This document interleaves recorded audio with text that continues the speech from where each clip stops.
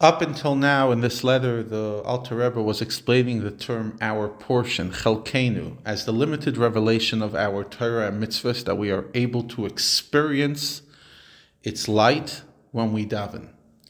But the verse that we began with, that statement, Ashreinu matov chelkenu, how awesome is our portion, umanoim goraleinu, and how sweet is our lot. What's our lot, our goral? So now he goes on to explain that, signifying something bestowed exclusively and merited only by lot, by raffle. Just like a raffle is something that you can't plan for, it just happens to you, so too this light comes by each and every one of us with Hashem's blessing like a lot. You see, because not each and every one of us are the same. First of all, we're different as personalities, but also even on a soul level, we have multiple levels of soul. Each one of us has our own unique way, the way our soul manifests within us. And therefore, we each have our own unique relationship with mitzvahs and with a specific mitzvah. And most souls of our present generations are reincarnations of souls that have descended into this world before. They've incarnated once again in order to rectify some aspect of their previous life.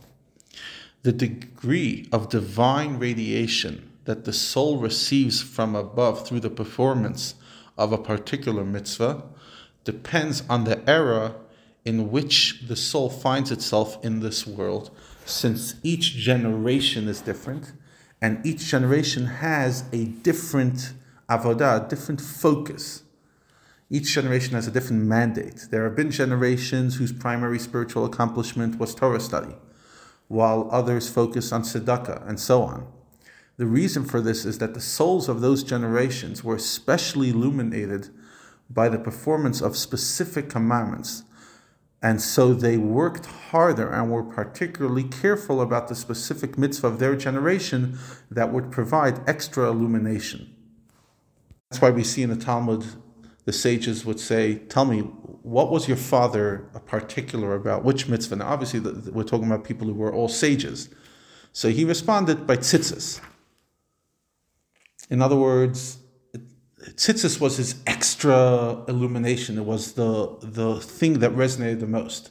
So that's on a particular. And then there's generational. Each and every one of us has, as generations, certain callings of a generation that